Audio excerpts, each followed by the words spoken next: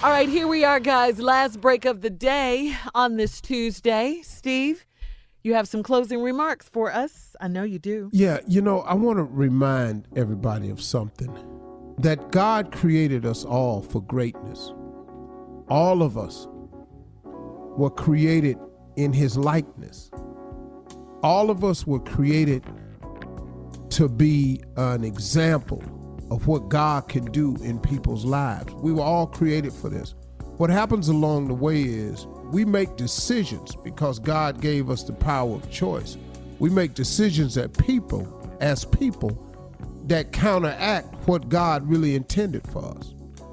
And one of the reasons we counteract what God intended for us is because the devil's main job, the opposition, is to not allow you to reach your potential. See, the devil don't ever want you to reach your potential, because then he'll have another child of God out there spreading the word and showing off and being an example of what light can do and what love can do and what the power of prayer can do. So his job is to make each and every one of us fall by the wayside.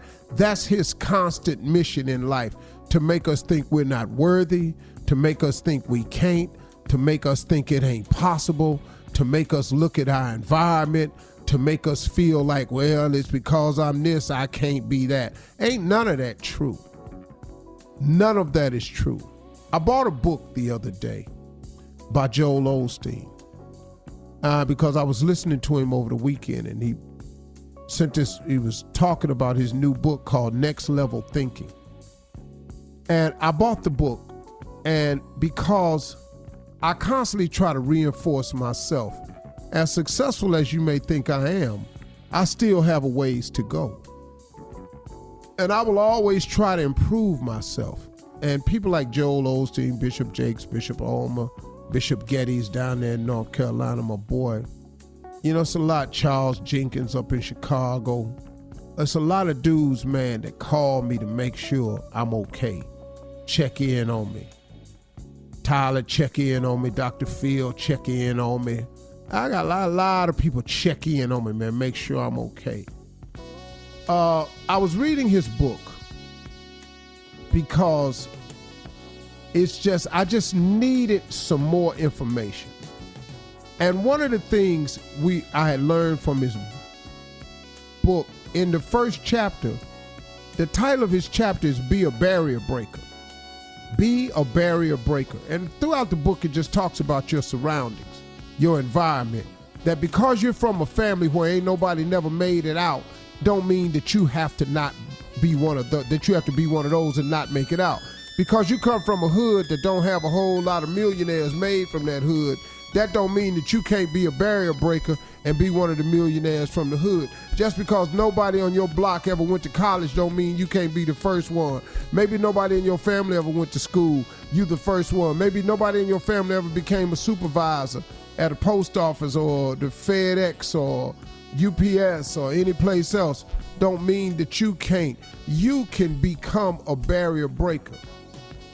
But see, what a lot of us do is we get so immersed in our environment that we adapt to our environment, and we act like this is it. Well, if God had wanted me to be rich, I'd have been born rich. What? What did you say? I heard a guy say that. If God had wanted me to be rich, I would have been born rich. So let me ask you something, brother. All these people that have gone from poverty to riches, what was their excuse? Or what mindset did they use to become a barrier breaker, to break the barrier of poverty, to become well off? I chose to be a barrier breaker. I knew what my family was. I love my family dearly and still do. But what my family had, I didn't want. As much as I love my mother and father, what my father was and how hard I saw him work, I didn't want that. I wanted something else. Now, do I appreciate the work ethic he put in me? Most certainly do. Did I appreciate the faith and the fear of God that my mama put in me? Oh, I most certainly do. But I didn't want to be the one sitting at the church on the usher board. I didn't want that. I didn't want to work as hard as my father and make the same money as my father. I wanted to something else. I wanted to be a barrier breaker. And one of the things he talked about in the book is that so often we let our environment and how we were raised and other people's expectation of us set limits in our life. He was saying that we adapt to what's around us. So what he said in the book, I wanted to share with you all. In the book, he said that if you take an oak tree seed, the seed of an oak tree, and you plant this seed from this oak tree in a 2-foot pot, that oak tree will never become what it was created to be if you leave it in that pot. Not because there's something wrong with the seed, but because of the environment it's in. Did you hear what I just said? There is nothing wrong with you. The problem is your environment.